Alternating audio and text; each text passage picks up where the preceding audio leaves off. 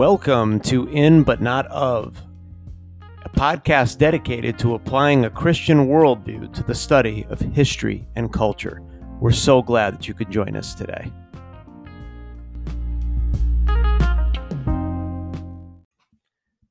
Welcome, everybody. So today, in our second and final postscript from A Tale of Two Cities, we are going to look at Woodstock 99. So Woodstock 99 was the 30th anniversary of the original Woodstock 69 concert. It takes place between the days of July 22nd to July 25th in Rome, New York, which is about 100 miles from the original site. It's the former Griffiss Air Force Base, and just like all the other concerts, the population or the number of attendees there varies.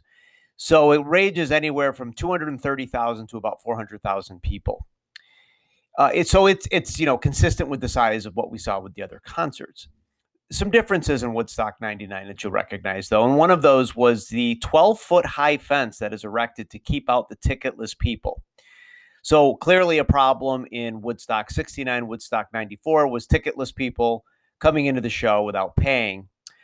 What's ironic here is this 12-foot high fence is also broken through, but it's on Saturday night as people are trying to get out of the concert instead of into it.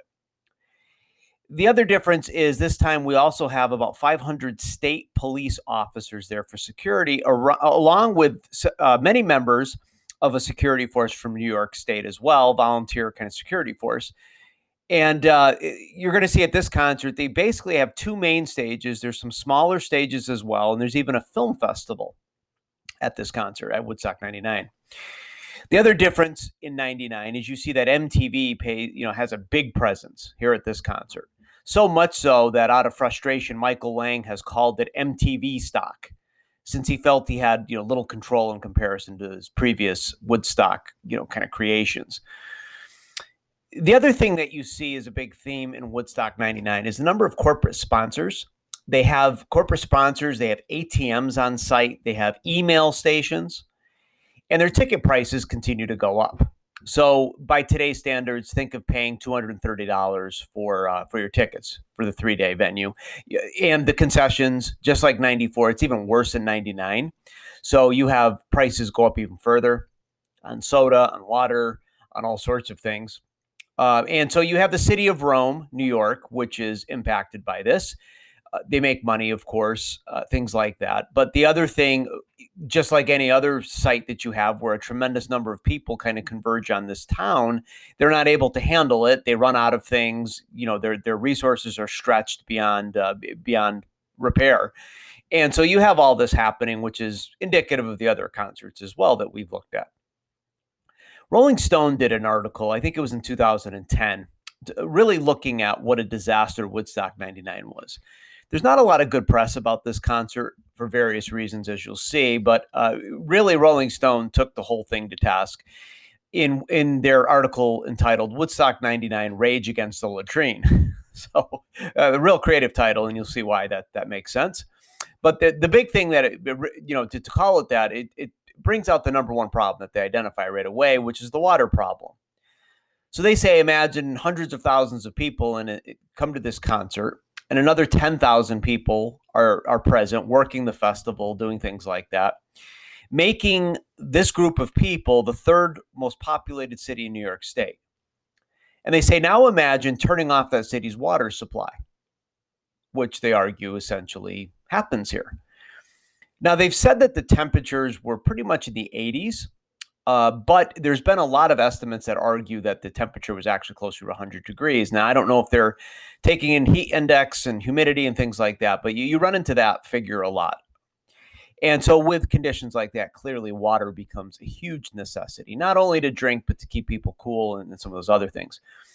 Well, you end up with a lot of people who struggle with not having enough water, so much so that lawyers for some of the festival goers threatened to sue the organizers for negligence. So again, when you have money playing such a central role, you're also going to have these other negative things too. Also at the venue, you have a hot tarmac. So the Air Force Base was essentially concrete. Now the sun's rays are just beating down on this tarmac, and The other thing is the two major stages, there was about a 1.5 mile walk between the two. So festival goers end up having to trek, 1.5 miles across these boiling runways in this type of weather. And they end up treating more than 700 of them for heat exhaustion and dehydration due to the conditions and the lack of resources to support it. So that kind of sets the stage for you in terms of the setup. So I'm not going to, the other podcast, I kind of went through all the acts and things like that. For this, I'm just going to highlight some of the major things that happen because it has so much to find Woodstock 99 that it really, in the length of time that we have, I think we should really focus on the things that really define this concert. And one of them is a group known as Insane Clown Posse. And just like we talked about Porno for Pyros in 94, if you were to visualize, if you don't know who they are, visualize in your head what they probably look like, and you pretty much nailed it.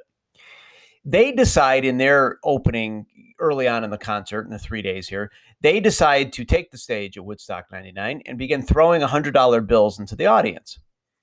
And they kind of sit there and watch playfully and gleefully as a near riot ensues.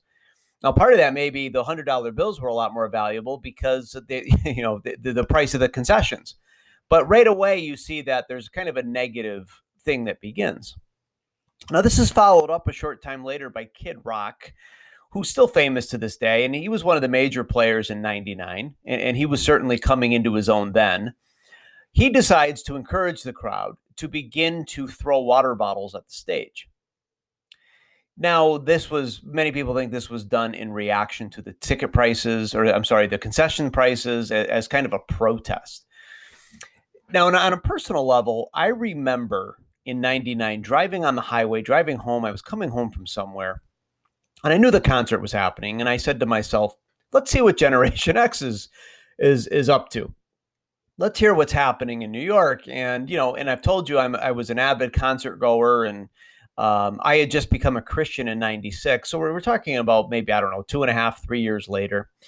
So I was very much still connected to the people, the music. And so I turned it on, and I remember thinking to myself, how pathetic it sounded when Kid Rock was on stage, to the point where he was using vulgarity for the sake of vulgarity. And then, throughout the concert, you hear these constant shouts from organizers, people on stage, for trying to get women to kind of expose themselves, expose their breasts, things like that, amidst all the vulgarity. And I couldn't help but think, first of all, how much things have been, the degradation that had occurred.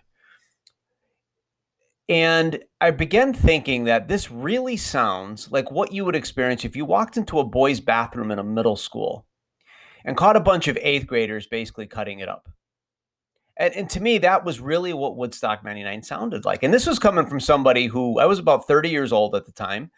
And this was coming from somebody who was very much a fan of that, some of the music anyways, not a lot of it, but some of it. And then as the weekend goes on, there's other events that Rolling Stone brings out in their article that happen. For instance, the Canadian alt rockers Tragically Hip come out and sing "O Canada," which provokes a reaction from the crowd, a negative reaction where they throw things at the stage, sing the Star Spangled Banner back. And before you get the sense that this was just a patriotic crowd, Rage Against the Machine comes out later in the weekend, or at some point in the weekend, and they burn the American flag. And this is somehow celebrated. So you have, quite a bit different reaction here. And it kind of sets the theme for the weekend as you watch it. And you realize that we're just cheering chaos. We're either creating chaos or we're cheering it. And that kind of really, in a nutshell, that's the sense you get as you watch Woodstock 99. And I do have to tell you, if you do a search on YouTube, be careful what you're going to run into.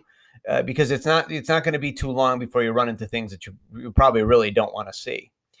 And some of the other things that go on, though, throughout the weekend is Vern Troyer, who became famous for playing Mini-Me in the Austin Powers movies. He emerges as an MC on Saturday. And Rolling Stone talks about how Woodstock 99 was full of this odd casting and setting up weird lineup schedules. And this was one of them.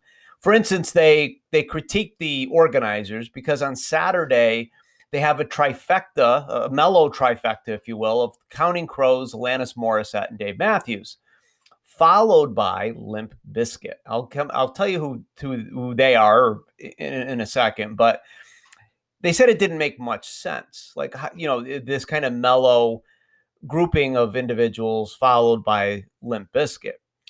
But I can't help but thank God, because you're going to see that things get really negative and nasty. And I can only shudder to think what would have happened if they grouped Limp Bizkit, the Red Hot Chili Peppers, and Kid Rock together. So, for all the criticism here, I think there's a little bit of mercy in terms of it being that way.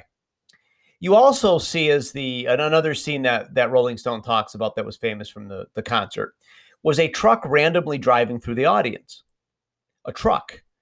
Now, this happened, Fatboy Slim was playing, and there was a rave area under an airplane hangar. And an individual decided to just drive a truck through the crowd. Now, this is even worse than the Hells Angels driving through the crowd on their motorcycles at Altamont. A truck literally driving through the crowd. When you think again of what could have happened. And you might say to yourself, well, okay, what about the security? Well, I told you the problem was you had 500 state police officers there. Okay, certainly a step up from what we saw at Altamont, right? But you had 500 New York State troopers, but the local police force that we talked about that was going to help them, maybe not officially police officers, but a security force of some kind, they end up disappearing and just melting into the crowd. So this volunteer security, they're not reliable, and they end up walking off the job and wandering off into the audience. So as usual, the security is either missing or severely shorthanded as things get out of hand. Surprise, surprise. I also talked to you last podcast about the crowd surfing, how annoying it was actually, and that's a personal thing on my part in '94, going to a couple different shows and having to deal with crowd surfing. You see in '99, this has an even more, there's even more ominous consequences to this.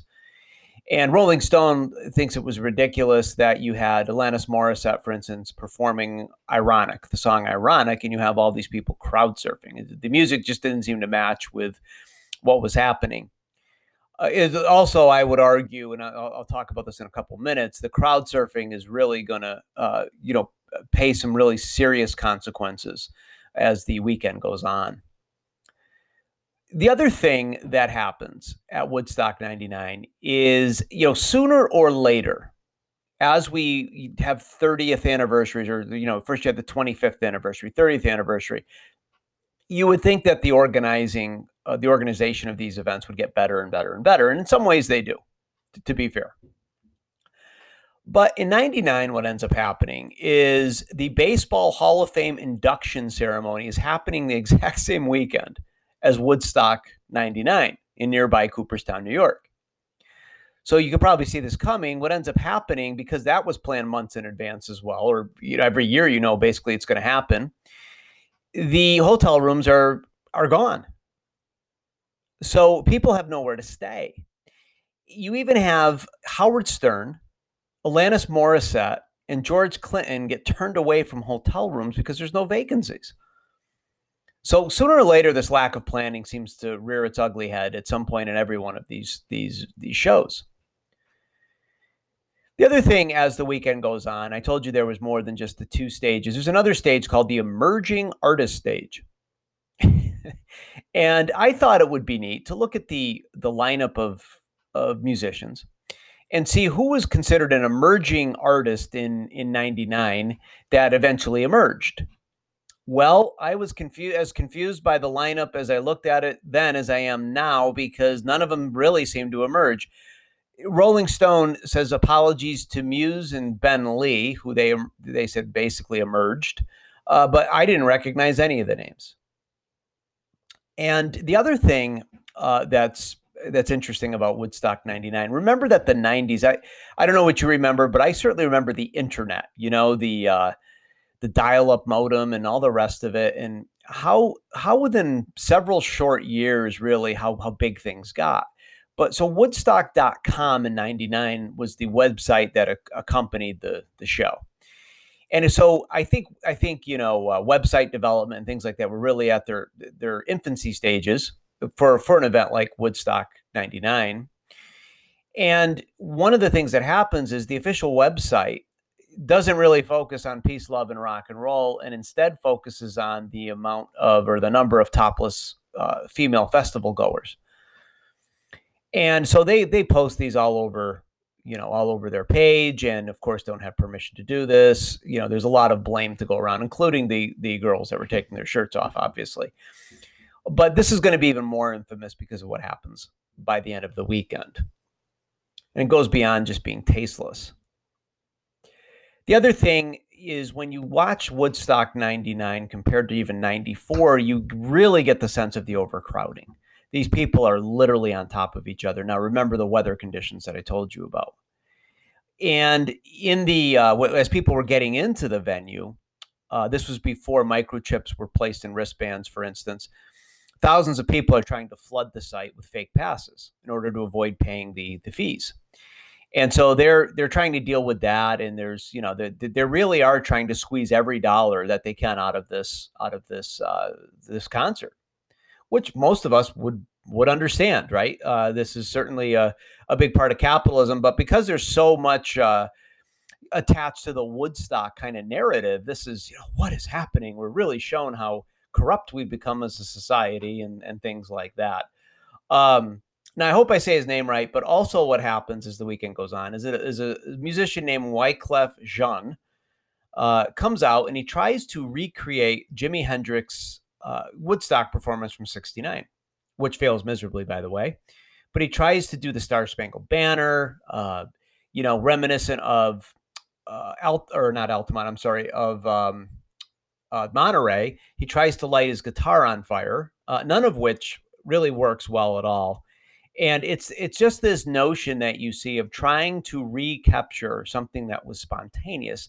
And really the whole Woodstock enterprise is designed to do that, to capture that spontaneous thing, which we've talked about. But they definitely try that in '99 as well.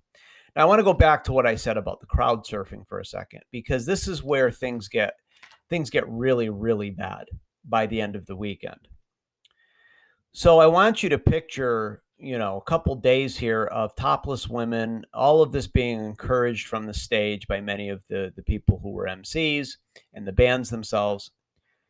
And then having some of these women being passed around on top of the crowd as they're, crowd surfing. Well, I want to go back to an individual named Fred Durst from Limp Bizkit. He comes out, and I don't really know how to describe their music. If it was kind of hardcore, I guess, a fusion between rap and really heavy music. And this guy comes out and he incites the crowd. He encourages them to let out some negative energy. We need to get some negative energy going here. And there were several songs that he plays, but one of them is a song called, quote unquote, Break Stuff. So surprise, surprise, people begin breaking stuff. And, and so what ends up happening too is it's really pathetic because he gets the crowd amped up this way, and the people are going crazy, and he's revving them up. He's definitely coming close to inciting a riot here. And then he tries to bring it back and say, okay, now that we've let our negative energy out, let's get some positive energy. It doesn't really work that way, right? And going back to my analysis when I was listening to this at the time, what amazes me now when I think back to it is Fred Durst was almost as old as I was in '99. He was, I think, almost as 29 years old. Almost, I was 30. And so this is very close, or I was going to be 30. So we were within a year of each other. And to think that he was that old and behaving the way that he did is embarrassing. I mean, he really, when you think of how many people were probably 18, 19, 20, and here you got a guy that's almost 30 years old inciting this type of riot, it was just unbelievable. But it gets even more serious than that, because it was during this point where they believed that some females were sexually assaulted in a major way. They've even been called gang rapes. It also happened during a heavy metal, real heavy rock group called Korn. They think between those two sets, some really bad things happen to females. There were 44 people eventually arrested at Woodstock 99, but only one was actually charged with sexual assault. You can imagine in chaos like this, with the limited number of security they had, how hard it was to get eyewitnesses that would talk anyways and things like that. So real disaster here. And if that wasn't bad enough, the concert essentially ends. Now, the Red Hot Chili Peppers are also can be very vulgar in their own way, but unlike Limp Bizkit, Fred Durst, I would say that the Chili Peppers were a legitimately very talented band, very talented. Unfortunately, they didn't have the discernment to know that with the mood of the festival and what had happened, they come out to pay homage to Jimi Hendrix, and they decided to do a cover of Hendrix's tune Fire. At which point, the crowd, many members of the crowd begin to set fires, huge bonfires, breaking, vandalizing, trailers, burning everything they can get their hands on. And now this becomes basically a full-blown riot. And more police are called in to maintain order. Thankfully, it didn't get even worse than it was. But this is it. This is how Woodstock 99 ends, and the legacy of Woodstock as defined in 99. So as we look at these events, okay, Michael Lang basically argues, as he looks back at this, that a couple of hundred kids ruined this whole thing for everybody else. He said the bands were too edgy and people reacted badly to the music. Well, Mr. Lang, you reap what you sow. You see, because if you remember, this was the same guy who called Altamont Speedway, quote unquote, perfect as he looked at it as a possible venue for the concert. And don't forget that Lang was never this counterculture, kind of purist. He never was against making money at all of these events, even at the original. And he basically shows too that everything, including Revolution, can be bought and sold. And certainly Woodstock 99 is that comes through in spades. And the other thing, as you think about reaping what you sow, when you put on a concert, and I want you to think about the different types of reactions that different types of music generate, for instance. So Woodstock 69, you go to a concert and you see Crosby, Stills and Nash, John Sebastian, Arlo Guthrie, Joan Baez. Think about what those that type of music, the type of reaction you get there. Now think about what type of emotions are stirred up by music from the likes of Limp Bizkit, Insane Clown Posse, and Kid Rock. You can clearly see, a real consequence of the type of music that's celebrated. I remember back in the basically 1990, I think it was that early in the 90s, seeing Bob Dylan in the pouring rain at an outdoor concert venue, and people were more interested in just staying dry. His music certainly wasn't going to produce, riots and things like that. But Metallica shows up a short time later at the same outdoor concert venue, and it's chaos. There's fences broken in another outdoor facility in the same state. The grassy hills, when the rain came, the Metallica fans absolutely destroyed the outdoor venue for a while. And this is what you get when you mix this idea of free love with anger, violence, and alienation. You see, the free love, the consequences of that is often anger, violence, and alienation. In some ways, it was what we saw when Flower Children met Charles Manson. You had 100-degree heat here in this middle of this concert, a lack of facilities, and you had a generation here, a group of people. And thinking back to the late 90s, early 21st century, this was also, at least in the kind of the male cultural scene of the time period, young adult male. You had the WWF, the WWE, pro wrestling, for instance, that a lot of the men were interested in. And this was known as the Attitude Era, where female degradation was at its all-time high. It was almost borderline soft pornography to turn it on. That's how bad it was. And I was thinking, too, it was also the time period right around 99, 2000 when the show Jackass premiered on MTV, which was kind of a stunt prank show, if you remember that. but very mean-spirited and stupid. And I'm not against prank shows. I'm a huge fan, actually, of prank shows. There's some really good ones on. This was not one of them. And it kind of, those two things made me think of what we see at Woodstock 99 and kind of what was in the air at the time. You did have, not to be totally negative, but you did have positive. There was a much more diversity in terms of race and the type of music that we saw, like James Brown, DMX, Ice Cube, Los Lobos were all at Woodstock 99. But I'm sure that, old timers like Willie Nelson, John Entwistle, and Elvis Costello, who were all there, also felt a bit out of place as well. And it's clear as you watch Woodstock 99 that this had a lot more Altamont in it than Woodstock. And you have to say that all the good and the bad lays at the feet of the Woodstock generation. You can't have your cake and eat it too. You can't celebrate the good and ignore the bad. Look at this past summer. You can't embrace protests for racial equality and then ignore the violence committed by some of those who attend those protests, including the killing of police officers. As a matter of fact, if you're silent, it suggests complicity. And the same can be said for the attempted coup at the Capitol. You can't post comments that incite violence and then be quiet when violence is committed on your side and just call it, it's a few bad apples. You have to own the good with the bad.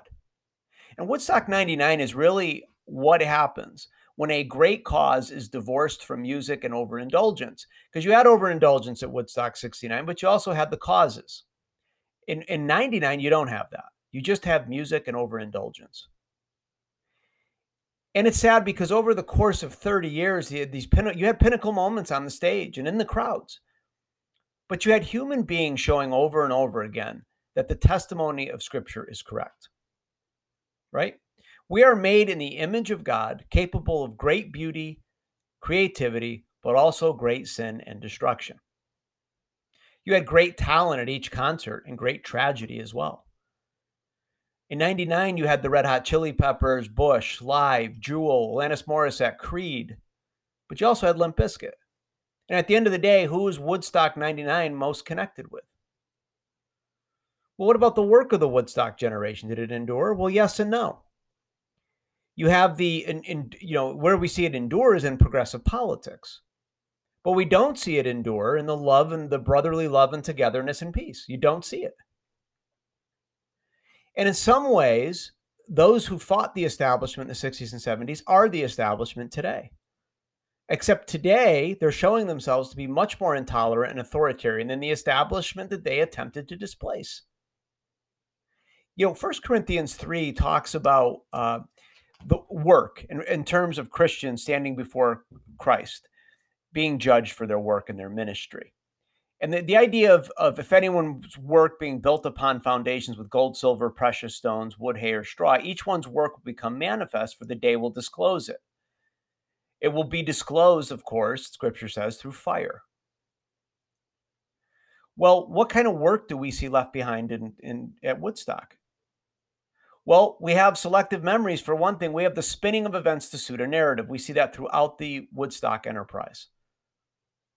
But the good news is the decades that showcase the Woodstock generation and beyond also shows that God continues to call those out of darkness into his marvelous light. Roger McGuinn, Chris Hillman, Barry Maguire, Alice Cooper, members of bands like Korn and Megadeth, incredibly talented musicians end up coming to Christ through all this darkness. And eternally, this matters. We watch the noble causes and desires for change in 69.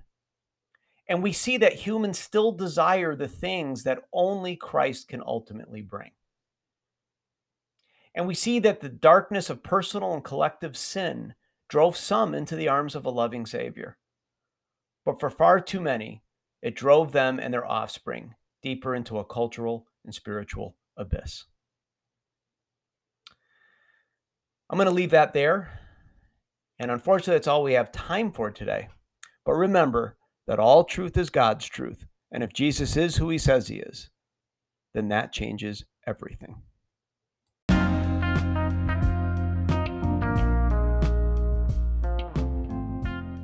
We hope you enjoyed being with us today. Join us each week for In But Not Of, a podcast dedicated to applying a Christian worldview to the study of history and culture.